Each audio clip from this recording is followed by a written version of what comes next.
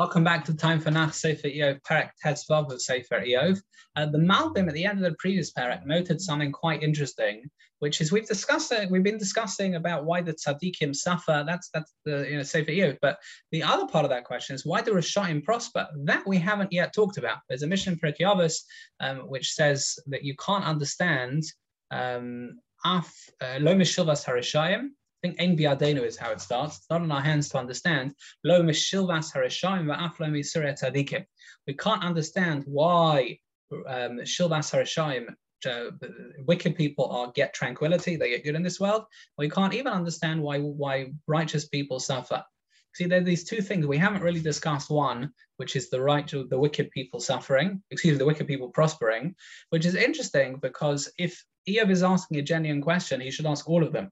When Moshe, as it reports in the Gemara in Brachas Tavches, asked Hashem, he says, I don't understand wicked people prospering, don't understand righteous people suffering. In fact, Moshe asked 4 questions. He says he also doesn't understand why some wicked people suffer, some prosper, some righteous people suffer, some prosper. He's asking all the eventualities. He's admitting that he doesn't understand any of them, which is why Hashem says, you're right, you can't understand.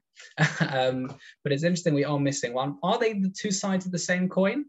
Is it that the same answer is there for why do wicked people prosper, or some of them, why do righteous people suffer, or are they two separate answers? So again, if you look carefully at that Mishnah, and this Tochas Chaim makes that point, is it says we don't understand Mishilvas Harashayim, why wicked people do well, and we don't even understand Af lo Misurat Tzadikim. It sounds like Yisurat Tzadikim, why righteous people suffer, would have been easier to understand, such that we say you don't even understand that.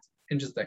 Definitely with the Malbim's point in Perek Yud Aleph, it makes more sense because we don't really know who's a tzaddik.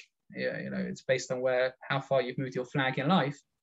I guess it would therefore, you would have thought it would have been easier to understand why righteous people suffer, given that we don't know who's really righteous, and therefore, says the Mishnah Rabbi Yaakov in Perek Yavah, so we don't even understand that.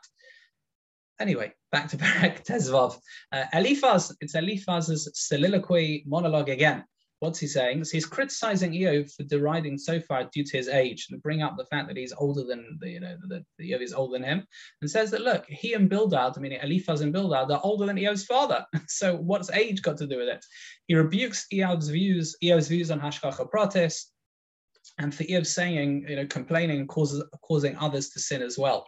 That's a really interesting point because there is this kind of fine line between asking a genuine question and causing people to have doubts that they can't resolve. The Ravid brings this up in reference to the Rambam answering, how can we have free will and Hashem having foreknowledge? The Rambam says we can't understand. Ask the Ravid, well, if we can't understand and that's what you said, then why bring it up in the first place? To which the Migdal Oz, the commentary on the Rambam, student Talmud of the Rashba, says the famous word, Sheilas Chacham Chatzi Tshuva. As the question of a wise person is already half an answer. The way the Sfas Emes understands is that being able to discern between what you know and what you don't know is already half the way to an answer. As if a question is just hazy, I don't understand, well, okay, well, how are you going to see light through the haze? But if you've been mavdil ben ur lechoshech, as the Sfas Emes says, if you've been able to say, right, I understand this, but I don't understand that, that's okay. That's already something. That's already being able to sift what you do know from what you don't know. That's already the beginning of an answer. He begins to question. So for Eliphaz he begins to answer back to Eliphaz. Eliphaz begins to answer the topic of why wicked people prosper. So now we're up to that, as the Malbim told us. Until now we haven't. He says that the main reward is Olam Haba. Even though the reward in this world may be tranquility and peace, but people who are wicked don't have real peace and tranquility, even in this world, perhaps. Eliphaz says that a wicked person is someone who denigrates Hashem, someone who maintains that my success is because of me, and someone who brazenly defies Hashem's will. Such a person's success, by nature, is only temporary. That is Eliphaz, that's Perek Tezvav.